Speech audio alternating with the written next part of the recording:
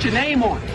Just put your name on it. That's all I say. Be a man or a woman. Put your name on it. It just clicked in my mind that if you just run through somebody's face, a lot of people ain't going to be able to take that over and over and over and over and over and over and over and over and over and over and over and over and over and over and over again. They just not going to want that. Run through a motherfucker face, then you don't have to worry about them no more.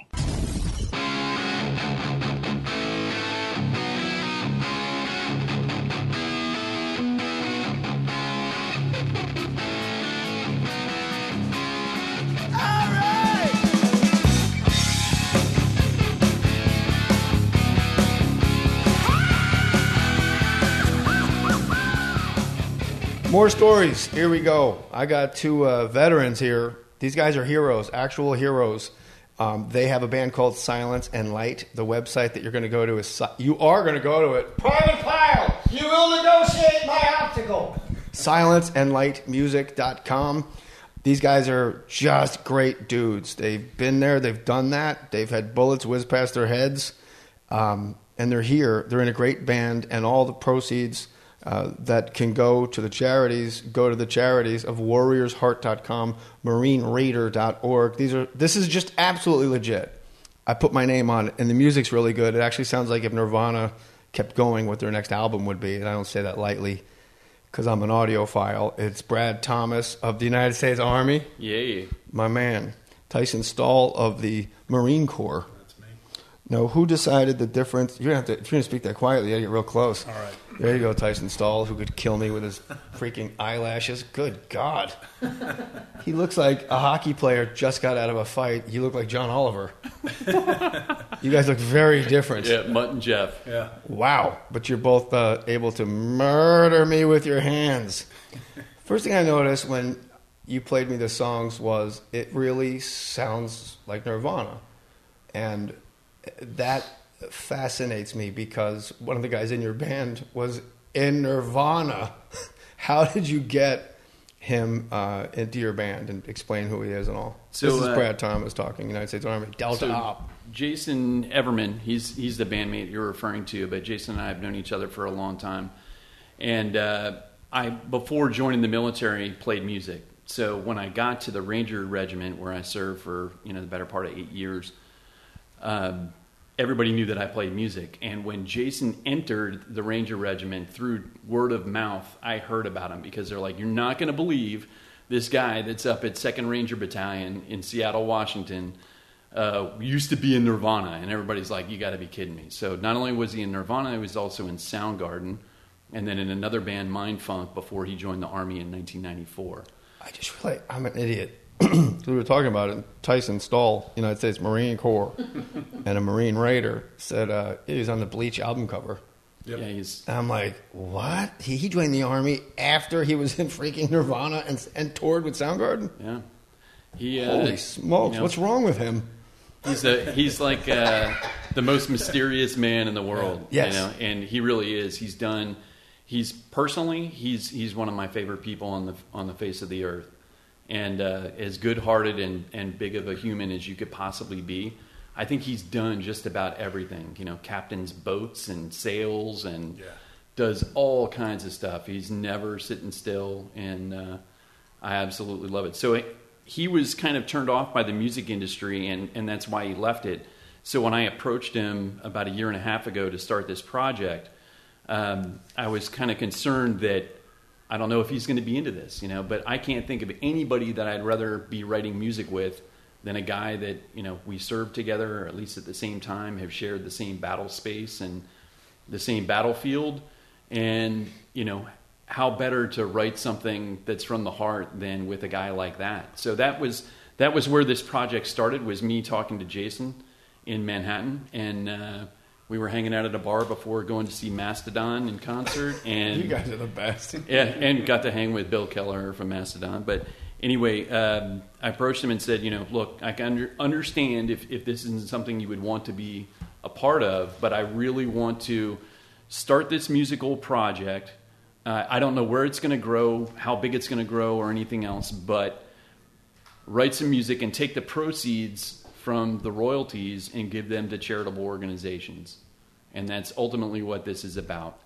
So the whole point of the project was to be able to take some of the things that we've seen on the battlefield and not write songs about war. It's not really about war. It's about emotions. And I think that it's emotions that everybody can relate to that's experienced loss, whether it be losing a pet, whether it be losing a family member or whatever. But writing songs that then people can go purchase when they buy it on iTunes, of the proceeds that we get are going to be given directly to the charitable organization. So that's going to Warrior's Heart, and it's going to Marine Raider Foundation. We're not taking any of that personally. So, what you're doing by buying a song is giving directly to those organizations. WarriorsHeart.com, MarineRaider.org. You get the music at SilenceAndLightMusic.com. This is the whole reason I have a podcast. The fact that 1 million subscribers, if 10% of my listeners can go and don't rip it, don't steal it, because this is helping veterans. And what I dig about WarriorsHeart.com is firefighters, EMT workers, like they need some help sometimes, a lot of trauma. You said this project, in describing you and Jason Everman, I'm going to get to Tyson in a second when he's done grooming the dogs upstairs. I'm trying to think of the weirdest thing I'm doing.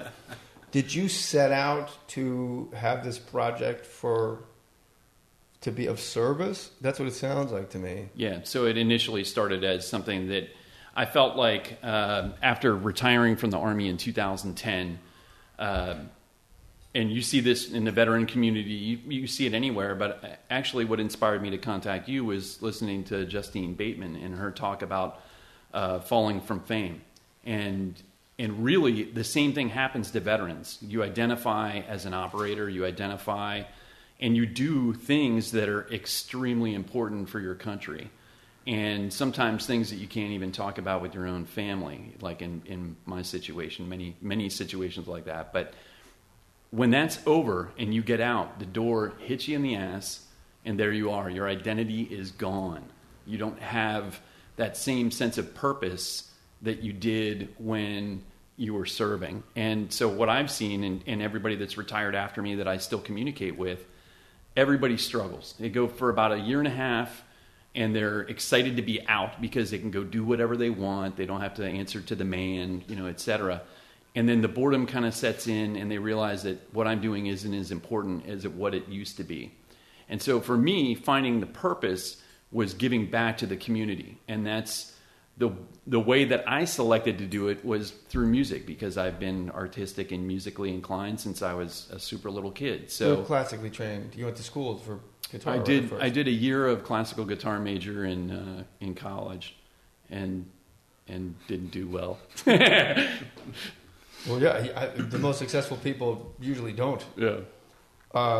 Tyson, you're in it for the chicks. Okay. So, no. I need to go linearly here because there's 2 guests, so I don't want you to think I'm boxing you out. No, you're good. Tyson you're good. Stahl. That's fascinating that you were listening to.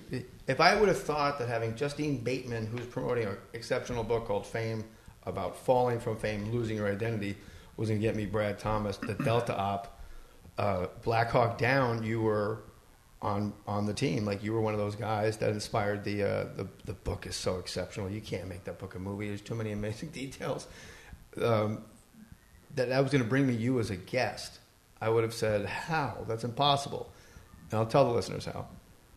I answer my emails. I may be months behind at more stories 3737@gmail.com, but that's exactly why you're listening to Brad Thomas, and you're going to listen to Brad Thomas talk about being in Mogadishu, Black Hawk Down, and getting high-value targets and Ranger School and stuff. And Tyson will tell you about his trip to the Pearl Vision Center.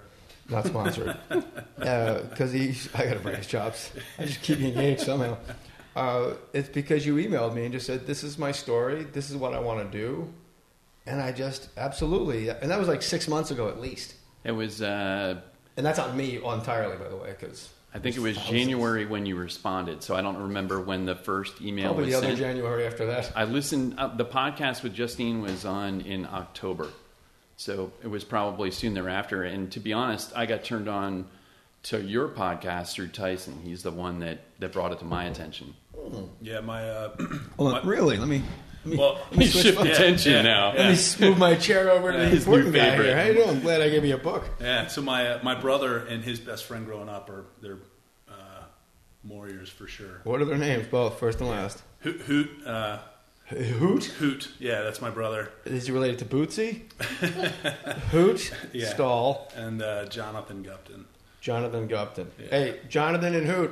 What's up, gentlemen? Thank you. I love you. You know I mean that. What's Hoot's real name? Hoot. Not really. His real name's Hughes. So my You had me. Yeah. So my dad was a basketball player. He played at UNC in the 70s, and then he played professionally in Italy for a couple years. And when my mom got pregnant with Hoot, she came back to the States, had him. All the Italian neighbors were asking, I'm sorry. When my mom got pregnant with Hoot, Yeah. it's like, what happened to her? How does that work? Who gave that to her? My dad. All right. But their neighbors couldn't say Hughes, so it came out like Hoot, and he's just been Hoot ever since. You know, Olden Polynice, the center and former NBA center, great, been on the podcast. His name is Holden. He's named after William Holden, the actor. Mm-hmm. But in Haiti, nobody really says the H as he said, so it's Olden. And he didn't know that? Yeah, he hit the jackpot because his brother's name is Widmark, after Richard Widmark. I'm like, ugh, where's Skidmark and Olden? So Hoot and Jonathan, gentlemen, thank you very much. And just proof that I answer emails, morestories3737@gmail.com. And I'm grateful that you're a Warrior too, my man. For and sure. That your brother, Hoot, and Jonathan gave you the heads up. And you gave my man Brad the heads up. If you're interested in life coaching, it's CoachJJ37@gmail.com. It's not a joke. Testimonials are up on my website, jmore.com.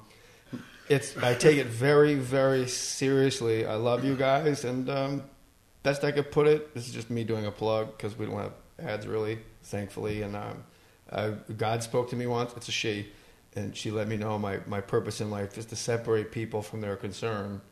So let's get you unstuck. If you have a hunch, follow it. That's your intuition. It's never been wrong. It's your brain that gets involved with your conditioning and your history that kind of steers you off the path. But here's the good news. You got to be on a path moving forward to get fucking lost, so you're already ahead of the pack. Now, Brad Thomas, guitarist in Silence and Light. You guys better go to silenceandlightmusic.com. Just go right now and just root around and get this damn music. Don't steal it. Buy it, because the money goes to the people that need it the most, people that are serving us. When you are in Ranger School, you told me on the first try we were doing this podcast that I just obliterated your secrecy and very secret mission. I'm like, so when you peek behind the curtain, when you kidnapped the Lindbergh baby, he's like, I can't say that in public. Yeah, can't talk about that. I'm like, oh, we should start over because there's no way to do it. When you're in Ranger School, you told me it was 72 days. Yes. And so they try to break you, I'm guessing. It's more to make you cold, wet, hungry, and tired. To break you, they want to see if you Right. break. Well, Yeah. it's not to break you. It's not a test that way. It's more to put you in the worst possible situation because they can't replicate combat. So you're fatigued, you're hungry. They take all that stuff away from you so that they want to see who can lead and who can't. And then there are 4 different phases. One's in Fort Benning, Georgia. One's in the swamps of Florida. One was in the deserts of El Paso, Texas. Yeah, I mean, And LA's then- a desert. Just and then- doesn't have to have rain. That's all. Yeah, and then another one is in the mountain phase was in Dahlonega, Georgia. So not only are you dealing with different environments, but then have to deal with different obstacles, everything else. But anyway, the whole point is it's a leadership course. It doesn't sound like it. I'm not arguing with you. It just seems like let's see who we don't want being a ranger in combat.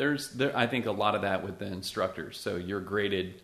You have to at least pass 2 graded patrols. So you're in charge of running a patrol. And you have to at least pass 2 patrols per phase to move on and graduate. What would a patrol entail? Like, give me an example of one of your patrols in Ranger School. So you have a platoon of guys. Ranger School is probably... How many guys in a platoon? Maybe 30. Might be bigger than that, but 4 Around, squads. yeah, around, and then that's it's fine. broken down into different duty positions per squad. But You might be the platoon leader, patrol leader, or you might be the platoon sergeant, or you might be a squad leader. And basically, you're leading your guys. They'll give you an operation. You have to plan it, go out and execute it. And when you come back, they'll do a debrief and everything else. So you're in the swamps of Florida, for example. You get your mission. Is it in a sealed envelope? Is it eyes only, where they just tell it to you? No, so you'll do 8 days of the phase. Each phase was like 16 days long. 8 days of the phase was like an instructional piece, and then 8 days is living in the swamps. But who tells you what it's going to be? It would be one of the Ranger cadre. So one of the they go, hey, I need to talk to you in my office real quick, and they go, you're going to go to the swamps for 8 days. No, they will assign a new chain of command. So the first thing they would do is come in and say, okay, X is the platoon leader, X is the squad leader, and they break it down that way. And then they'll pull that chain of command together, and they'll say, okay, you're responsible for going and conducting an ambush no later than X, Y, and Z in order to, gather intelligence or, whatever it might be. But they give you a mission statement. Then you have to take that mission statement and location and everything, and then plan and then disseminate that plan to all your subordinates. And then you have to go and successfully conduct the mission and then get graded for that. So generally what they do is they don't give one chain of command the entire operation. So that's what's kind of tricky with it is, let's say I'm in charge and I do the plan and I disseminate it to all the subordinates, and we start moving and we're moving from point A to point B. They might stop the whole patrol and say, okay, new chain of command. Now you're the patrol leader. You have to go execute my plan. Wow. You may, so when Jay is leading the patrol now, Jay may say, okay, we're going to frago this, a fragmentation order, and say, we're not going to do that anymore. We're going to do this a little differently. Here's my plan, disseminate it, and then we're going to move out. And then, so you never know when you're going to get put in charge. So it forces you to have to pay attention kind of the whole time, which sucks. Well, yeah, I mean, if somebody dies, right, but next man up. Or, right. I mean, I don't think they fly a guy in from Annapolis to... Right. By the way, this is your new leader. He'll be your... shoot, his flight's late. Well, I hope they don't fly somebody in from Annapolis. I said that on purpose. To the Delta Force. No, I said it on purpose. It was Navy. Good. Well done. Now I know you're entirely present. You'd be amazed how many guests just go, yeah. Just roll with it. Yeah. What struck me about that is no later than. Like, you will do this mission no later than. So then it's up to you to... I'm hypothesizing. You could leave that office, tell your guys, and just pack some bags and do it that night if you want to do it shitty. But as long, let's say, I don't know, June 1st. So like there's guys that could go out at May 22nd, May 23rd, the morning of, the night of, May 28th. It's real, the fact that they leave you that ambiguity as to, it's no later than, they don't, Well, they're doing that to put more stress on you. So that it's a time crunch. Rather than like in the real world, you have you're either responding to actionable intelligence and going out and smacking a target, or you have something that's pre-planned. Like, we know this guy is going to be at X location, so we can kind of pick and choose when we want to go there and hit it. So in Ranger School, what they're trying to do is place more pressure on you. So cold, hungry, wet, tired, all of that.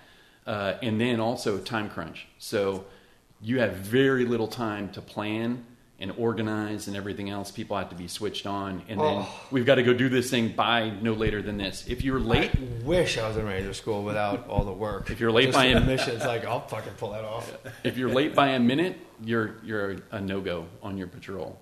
That's it could be 2 seconds. If you're As it should late, be. Right. That's the difference between a bomb landing where you're sitting and at my son's school 1,000 yards away. Sure. It's 2 seconds.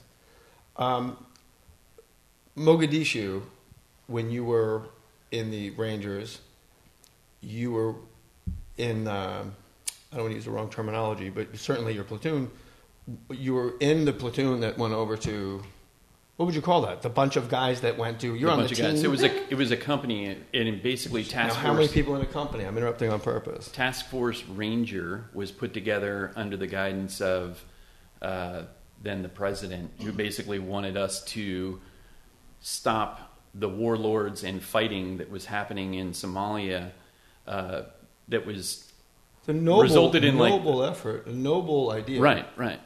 But all the aid and humanitarian aid and rice and weren't things getting like that, right? Well, they weren't getting it; it was being stolen, and then we're fighting and killing the Americans and others that were there as a part of the UN. So Tyson, sit tight. we had I'm going to ask you about the scent of a woman later. Hoo-ah!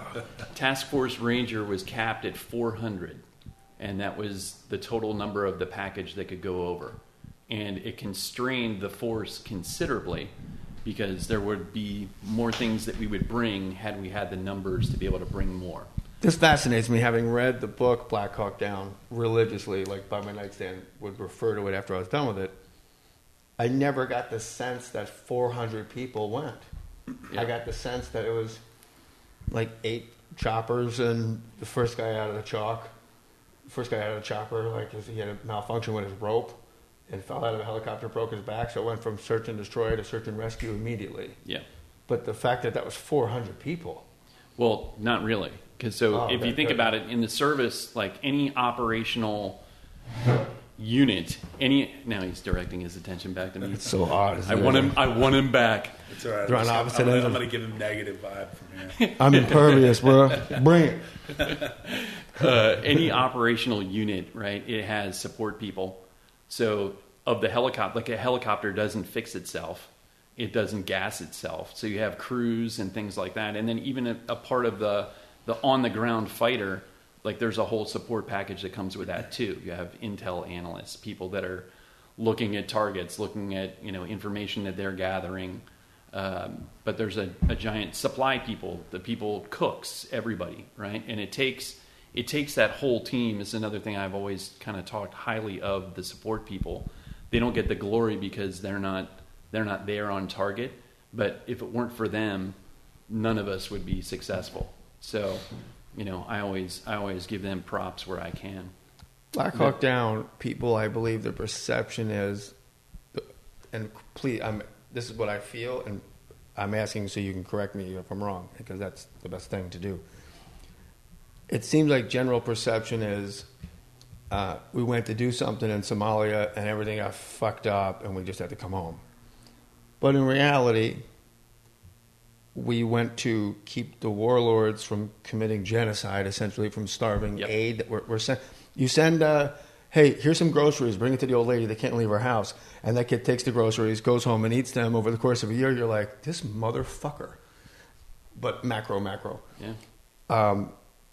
But it became a search and rescue because one of the guys out of the helicopters had a malfunction, like landed on his back. The first guy, I believe, is that correct? Yeah, one of the first guys. So it's correct that slightly. Do it all at once. So what happened was the Somalis know we're there. If we got helicopters and guns, and it became an absolutely insurmountable, one would think, battle as far as the numbers. Somali with pregnant women standing in front of them, whacked out in the heat on this cocaine-like root, cot. Yeah, against very few Americans. It's one of the greatest victory battles in the history of warfare. It's insane. So please correct as you go. That's my overall super broad stroke on it. Yeah, I think on a bigger scale, I think there were about 150 guys that were on the ground. So you had about 150 guys of the Rangers, which is the only part that I can speak to in terms of Mogadishu. Maybe 100 guys on the ground. There were 77 Purple Hearts. So an extremely high number of guys that got injured. So back that up even further. We did 7 successful operations. So that's not talked about in the book because the book is just focused on what happened on October 3rd and 4th, 1993. In Mogadishu we did 7? Yeah, we did. Oh. Task Force Ranger did 7 successful operations. So what happened was the aid's getting ripped off. The warlords are fighting. The main warlord that was identified as being the problem was Mohammed Farah Aidid. Oh. Right? So Aidid, say his name again because I talked over it with a stupid joke. Mohammed Farah Aidid. Okay. So he was the main guy. So we got tasked with capturing him. And then to get to him, you can't just go after the guy. You have to figure out like Is Muhammad home? where's his buddies? You know, who are his lieutenants? Who are the lower level nugs that you can go and roll up that'll turn on him and rat him out?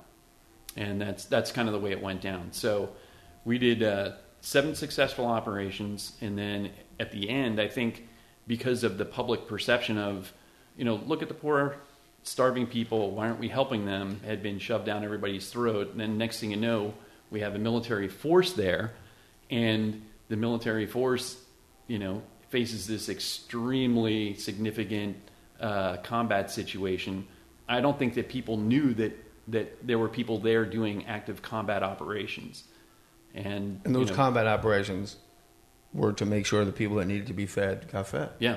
Yeah, it's a beautiful mission. Yeah, definitely. Wow.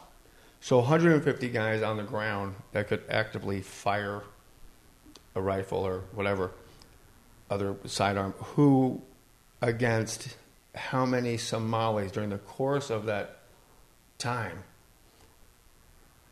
What was it, the general number of Somalis that took shots at you guys? So there were in the thousands that were killed,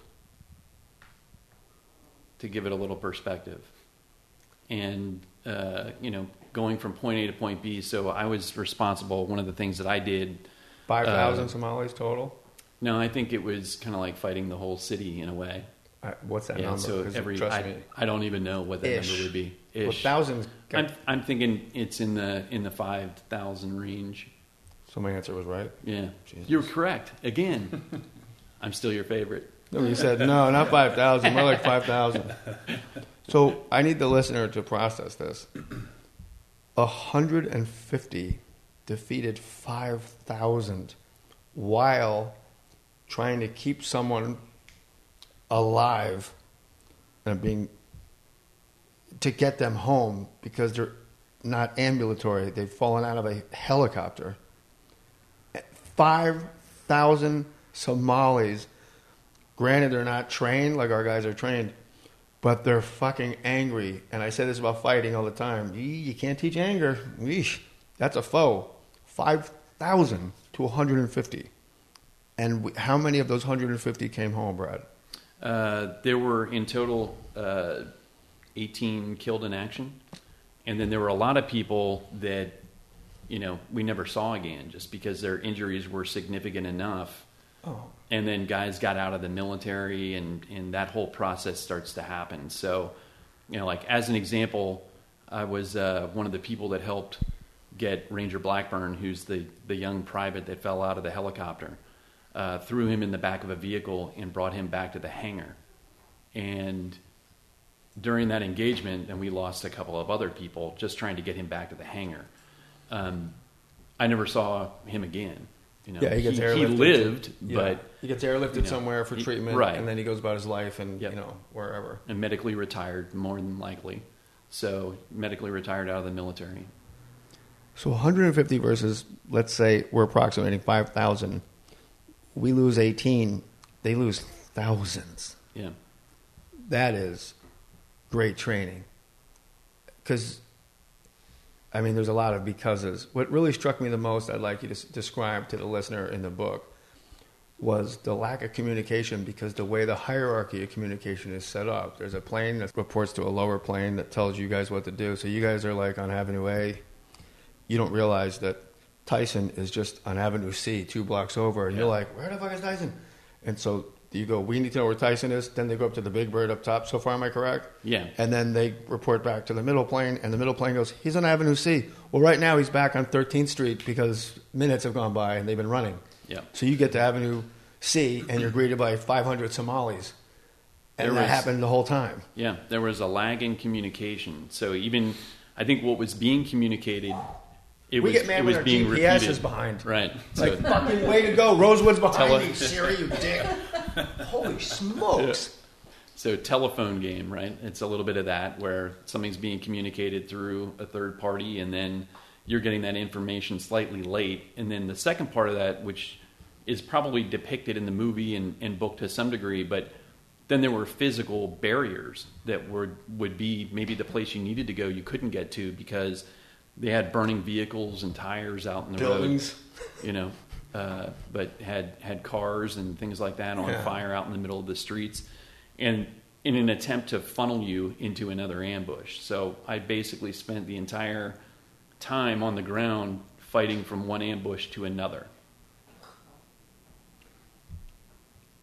Who was the guy that played dead inside the downed helicopter, and when Somalis peeked their head in, he would go ping ping, and you picked them up with his pistol? I don't know. I don't. That fascinated me. Yeah, I don't know who that was. There's a guy like that in The Longest Day.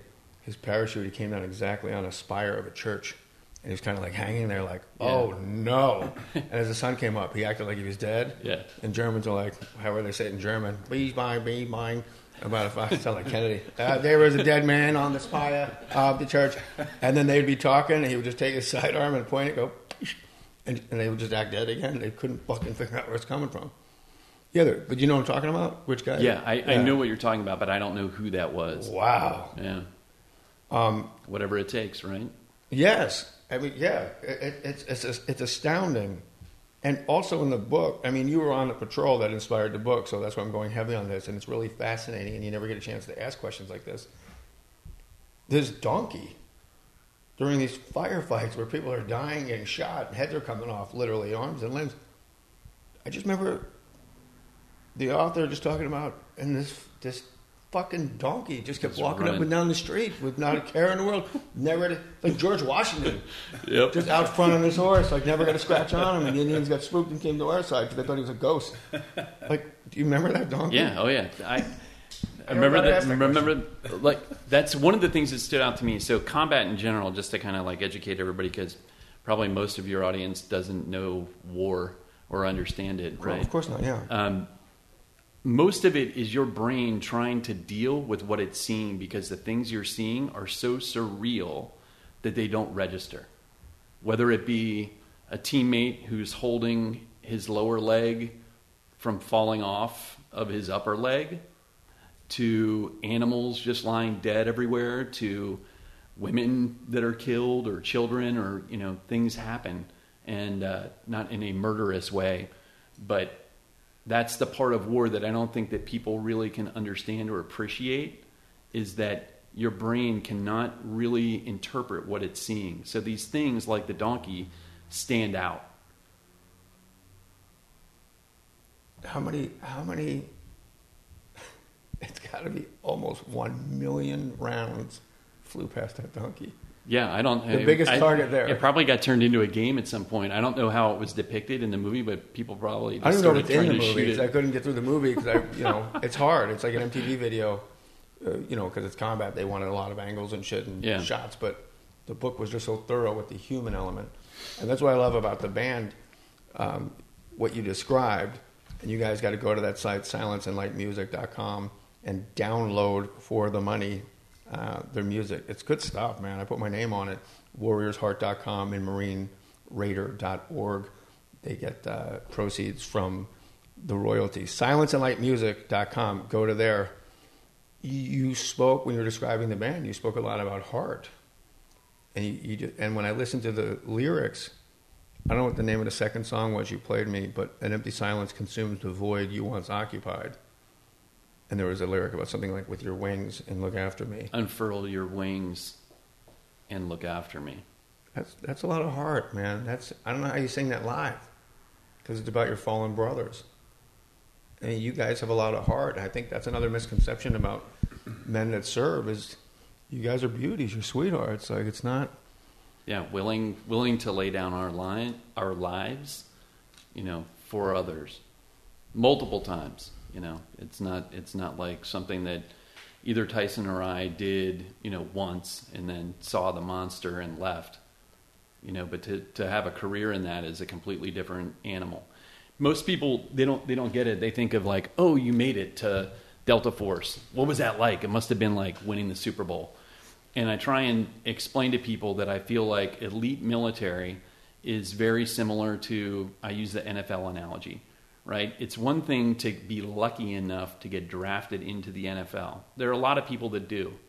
It's another thing to be the star of the team, the guy that stands out, and to do it for, in my case, 12 years in Delta Force.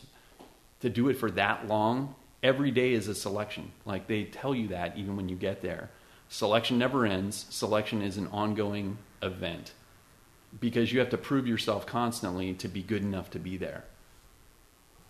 There's also the celestial selection of who lives, who dies. Yeah, and and injuries and luck and a whole lot of other stuff. So The randomness astounds me. Tyson, you still here? Yep. Where'd he go? Get out from under there. It's weird. Brad said something that I starred for you for a question as a guy that saw combat in the Marine Corps. You can't replicate combat.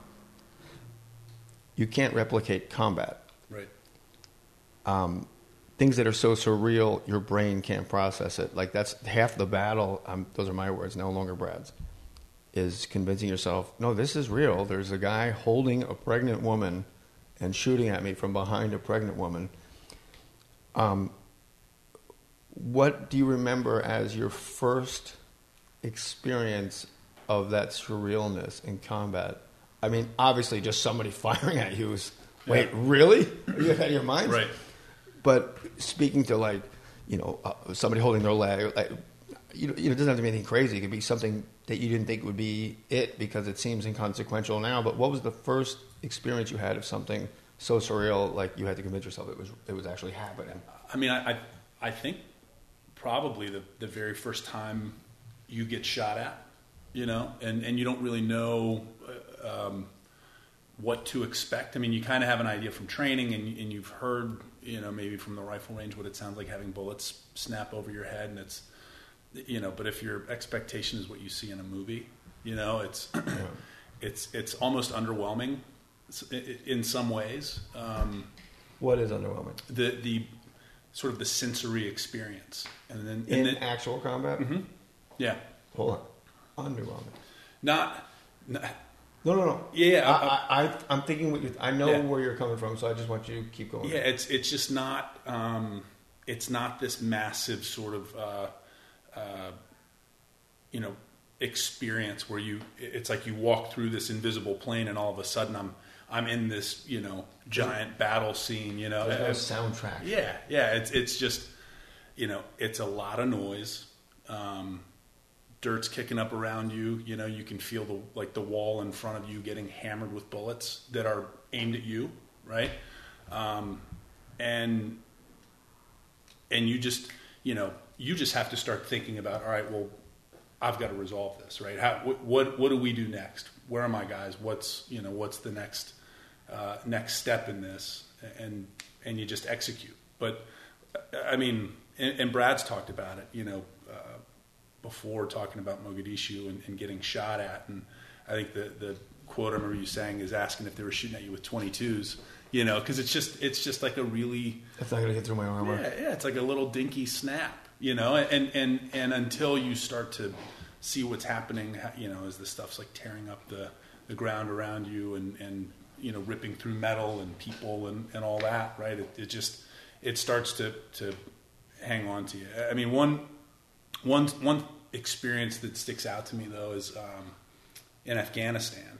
We would drive through this riverbed and go visit the villages. And I remember, the Taliban would hole up in the hills and just hammer us.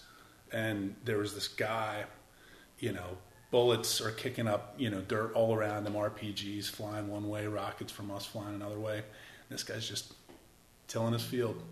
I mean, literally, like the world around him is just erupting, and he's just trying to grow his plants, do his thing. I've heard that a few times from different vets. Do you think it's I know they're not shooting, nobody's shooting at me and I got to get this work done, mm-hmm. or is it has to be like just depersonalization to the experience? Yeah, it's probably somewhere in between. And that's something we can't even process either. Right. I have to think my theory on why there's I don't even think it's a theory. The reason guys have so much trouble once they come home, and by trouble I mean it's just laying in bed at night, is when you're getting shot at, you have a new, very truthful definition of reality. There is only now, you hear it over and over from in Buddhism and self-help books, Eckhart Tolle to Thich Nhat Hanh, there's only right now. Right. And we get consumed with doubt, fear, anger. If you have fear, you're living in the past. If you have anger. If you have anger, you're living in the past. If you have fear, you're living in the future. There's only right now, and right now is beautiful. But when that moment of right now is not beautiful, and the only reason you're aware of that right now is because someone's shooting at you. When you go home and lay in bed at night, and right now is an empty room, suddenly what we know as normal civilians becomes almost, I would think, mentally insurmountable.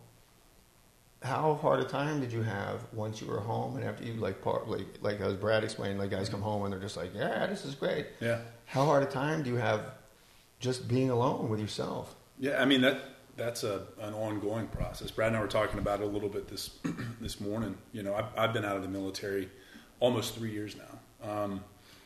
And I think even just coming back from deployment, right, and getting my feet back under me and figuring out how to have relationships with people, how to, because the people that you're with are the people that are doing that with you, and then you come back and whether it's, friends, girlfriends, family, what have you, you have to learn how to be in a relationship that is, it's more 70-30 kind of swing and gate type thing than it is the yes. 50-50. That makes such sense because it's not what I just wrote down, relationships, and it ties to what Brad was saying on the Justine Bateman podcast about falling from fame and losing your identity. Mm-hmm. Your identity when you're in, especially in combat, is I said do it, mm-hmm. and no questions asked. Yeah. And you come back home and you have a girlfriend, and you're like, we're going to drive this way, and for the first time in 4 years, somebody goes, why? Right. You haven't been.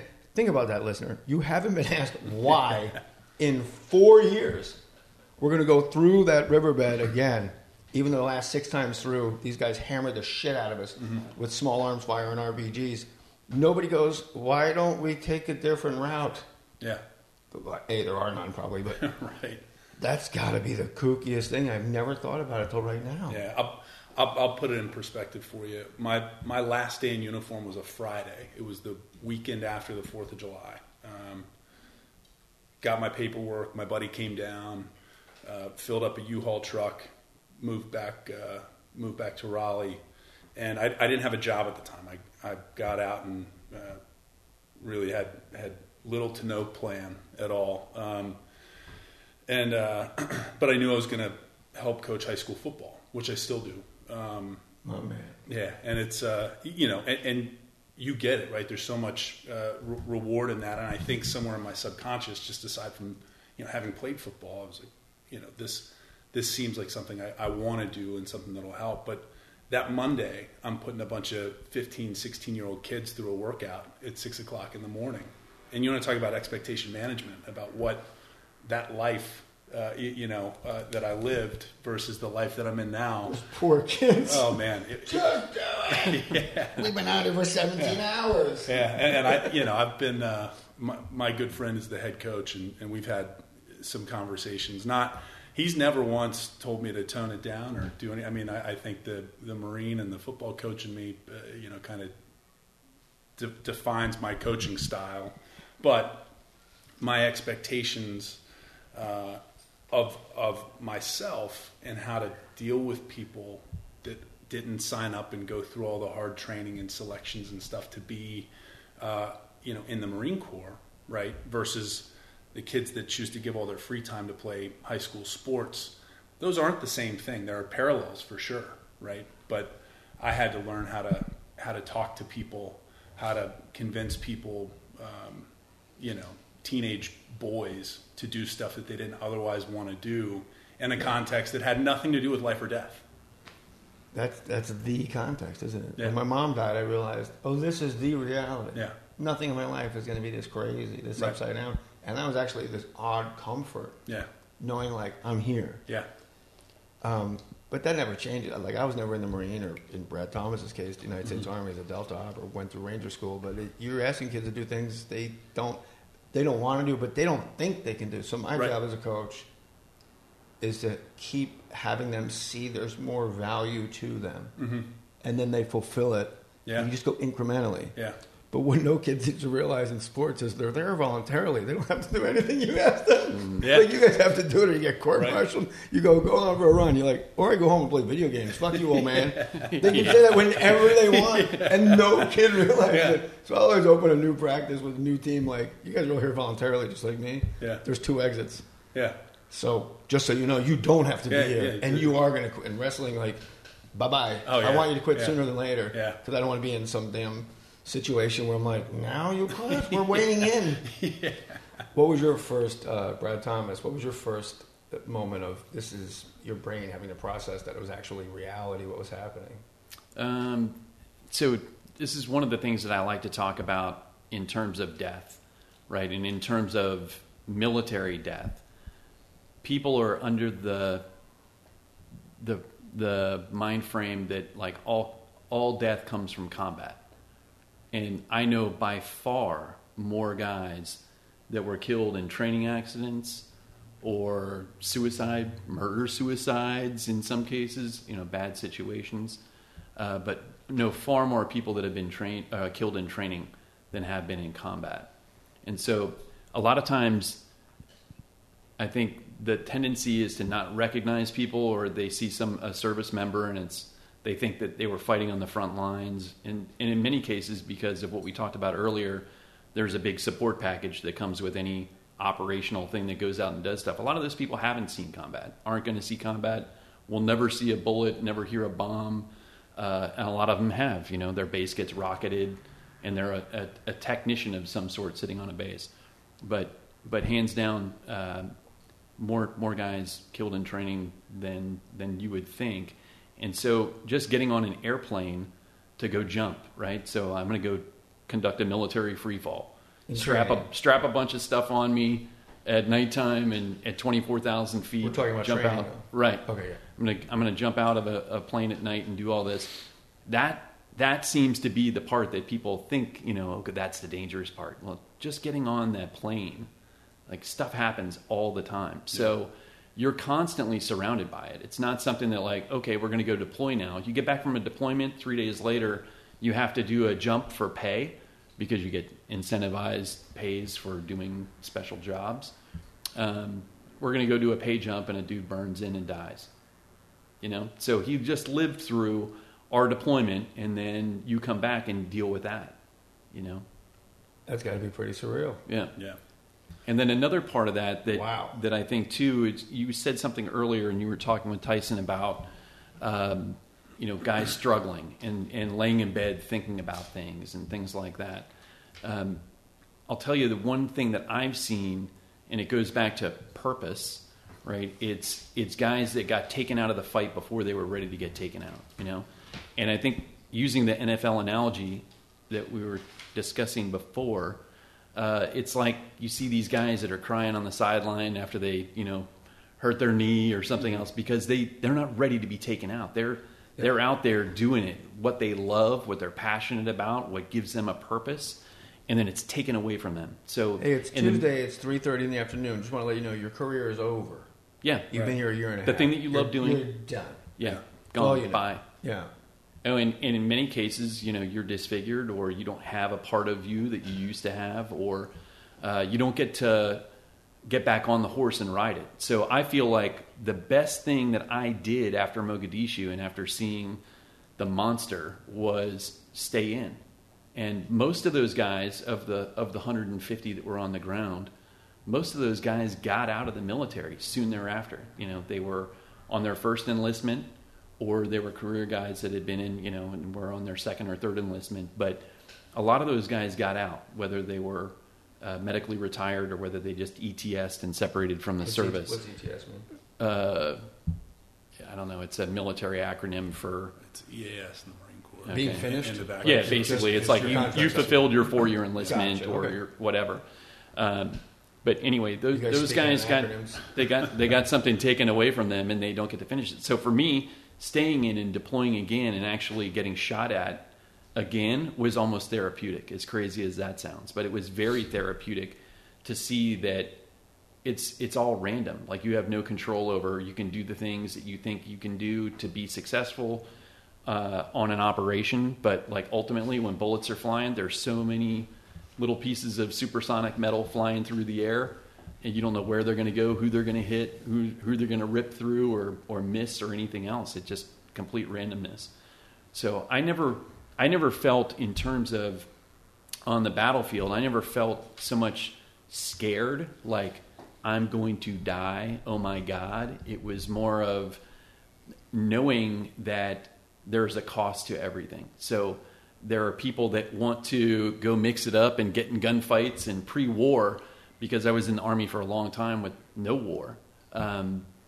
There were guys that would, let's pray for combat. Let's pray for this thing to happen. Like, yeah, let's change. I would too. I was one of those guys. And then you see the monster, right? And then you're like, yeah, let's pray for it not to happen. Like, I don't want to have to get in a gunfight, because if we're exchanging bullets, that means we failed at something else. So we were either compromised or we didn't, use the right That's not always the case, though. Like in Mogadishu, you got to know when helicopters landing to go take out a high-value target. Sure, but in a perfect world, you're planning for, we're going to go in, we're going to do this, we don't have to shoot anybody, we're going to capture who we need to capture, and we're going to leave. Yeah, that's what you the said goal. that I liked is you have no control. Right. Yeah. And you spoke about it being almost therapeutic. And that makes me think of the Buddhist now. Because when you're in combat, you're aware of reality. That is life when Sure. those things are cracking.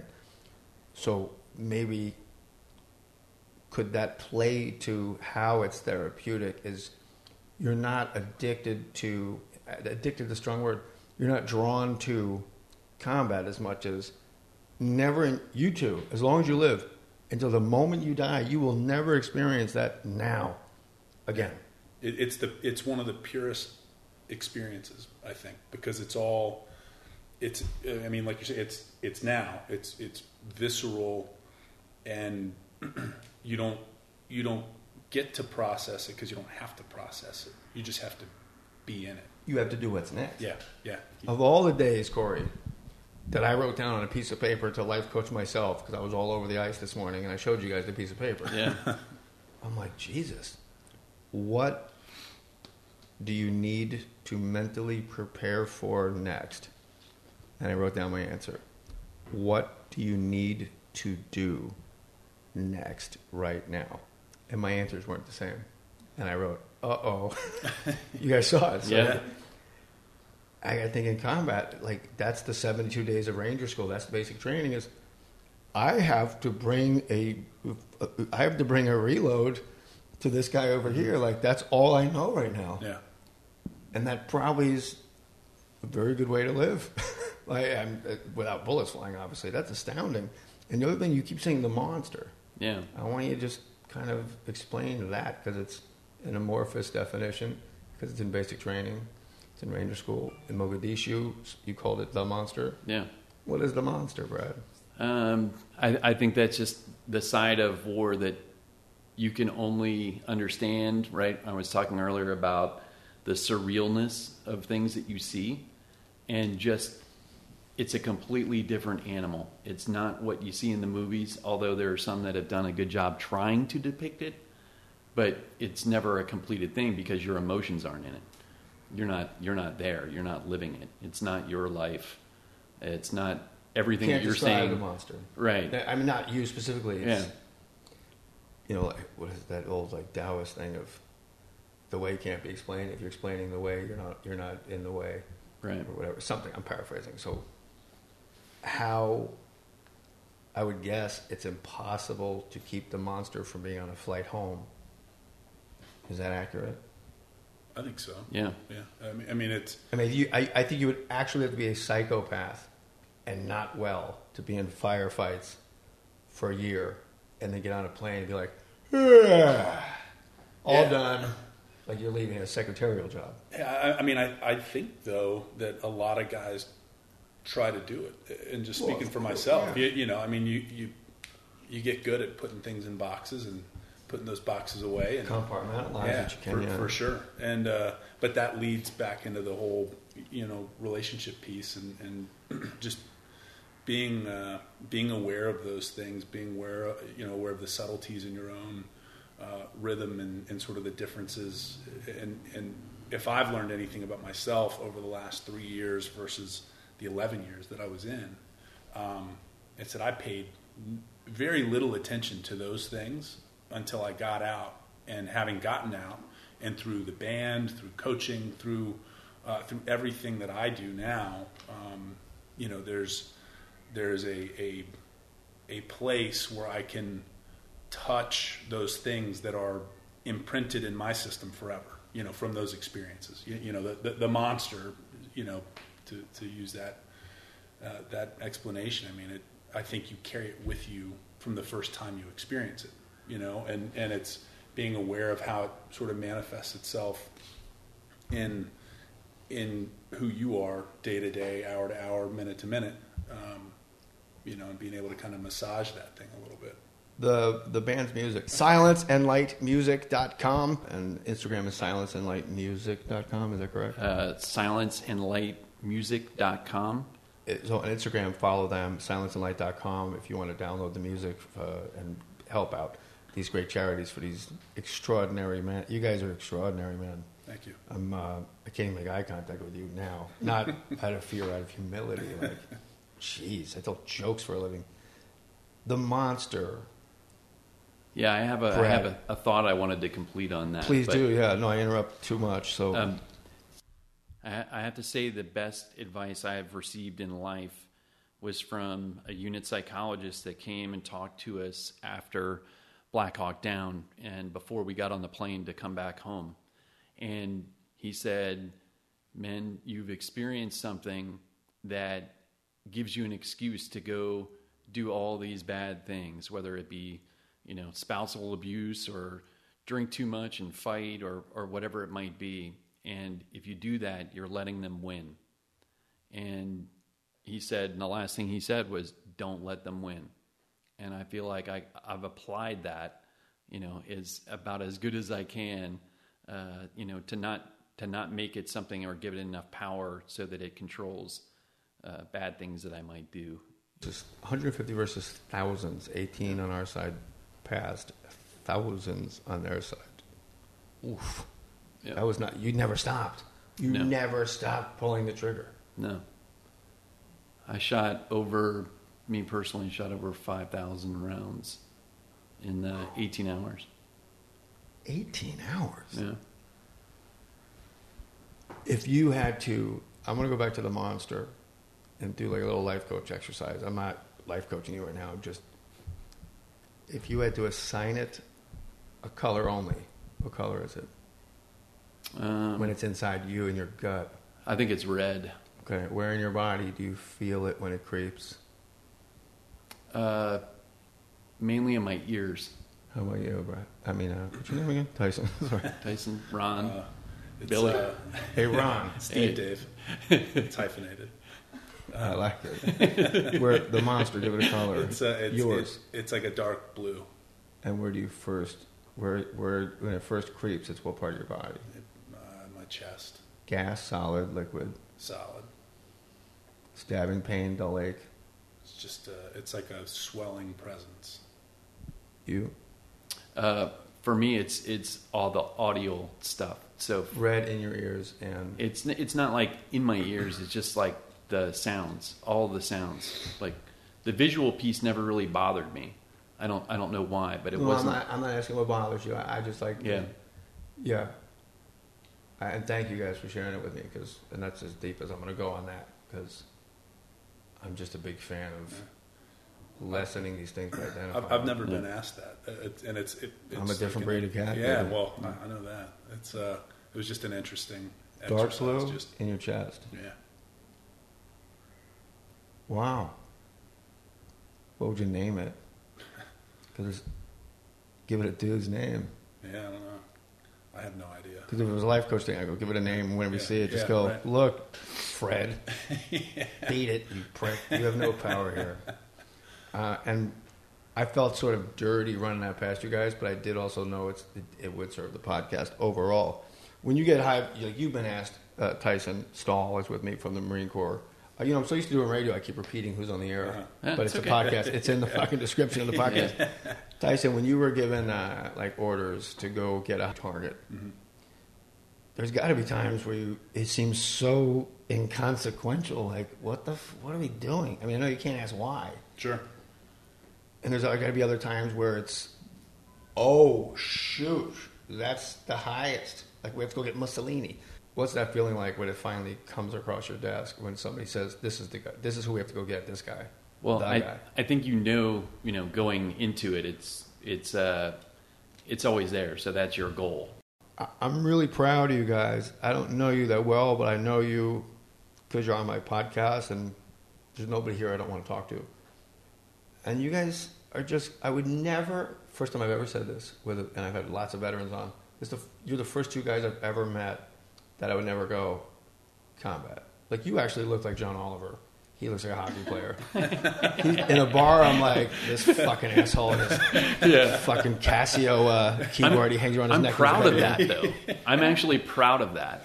And I love... Not the way you look, though. What I'm saying specifically is the vibe. Like, when I see a fighter out in public, I know he's a fighter. Sure. I'll assign it to people that aren't, but when I assign it to somebody that is, they always are. Mm-hmm.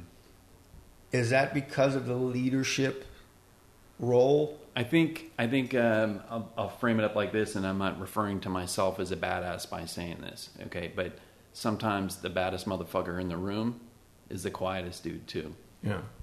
And so what I've seen in the military, first of all, to be an elite level in an elite level unit for that long, like physical fitness is one thing, but maintaining that, and you can't be a giant weightlifter and then go run through the poppy fields in Afghanistan with all this gear on. Yeah. But I'm talking the brain. Yeah. Like, when you guys walked in my house, you guys could have just been in a band. Sure. You could have been like, we play hot. Like, you both look like hockey players. I'd be all right. But it's like, I've been in how many missions overall total? 300. I've been 300 missions. I'm a Raider Marine. I've been on 100 missions. I'm not putting words in your mouth. You didn't say that. I did. I'd go, wait, what? Sam Sheridan, I gave you the book, Fighter's Heart. In the fighter's mind, he's with the Gracies doing jiu-jitsu in Brazil, and he's wrestling with, these guys are all so humble. Fighters are so humble. And he's like, it makes you humble, but you also have to have the humility in your heart to be successful as a fighter. So it becomes like chicken or the egg. Which one comes first? Your humility, Brad and Tyson. Your humility, which you have in spades. You're no need to walk in a room like, right. Or, which comes? It's the humility comes first. Like, it's in you the whole time. It builds character, but it reveals it too. Yeah. I'm proud of you guys, man. Thank you. Like I said, for me, I'm actually proud that when people meet me now, everybody that, if we start talking back like, oh, what did you do 15 years ago? Or what were you doing, 10 years ago or whatever? Nobody in a million years would guess, other than a couple of bracelets that I have. But you buy those at like the Vietnam Wall. Nobody cool. would guess that I was in Delta Force. Nobody. No. And I love that, because that means I was doing the right thing. These bracelets, Mom. And that's my brother-in-law who was killed September 11th. Yeah. In the towers. As soon as I saw it, didn't say, look at my fucking goosebumps. Yeah. As soon as I didn't see your name on it, I went, all right, let me give those back. SilentAndLightMusic.com. And the Instagram is SilentAndLightMusic.com. And what happened with Scott Husing, and what happens with Pete Turner and Johnny Walker, who's one of our Iraqi brothers, started as an interpreter, became a spy, just got naturalized actually a month ago. And others. As I get to this point where I'm like, So I can't answer this, and I can't talk without getting choked up. So, put your name on it, and thank you. And I'm going to get a lot of traffic to SilentAndLight.com, SilentAndLightMusic.com, and the fact that the proceeds go to WarriorsHeart.com, MarineRaider.org is just, again, the humility, that heart. I'm happy to know you guys 24/7, 365 for the rest of your lives. You need a ride, you need a dentist, you need an acupuncturist, you need a massage from somebody that's not me. You need to know where you can get tickets for anything. Jesus Christ, and I am a Christian, is my witness. I'm here. Yeah, appreciate it. Yeah, Thanks for having us on and sure. supporting the whole cause. Yeah, That's huge, man. It says, We're Warriors for a reason. We're going to get involved. I want to say what's up to my man, Hoop. Yeah. Put your name on it.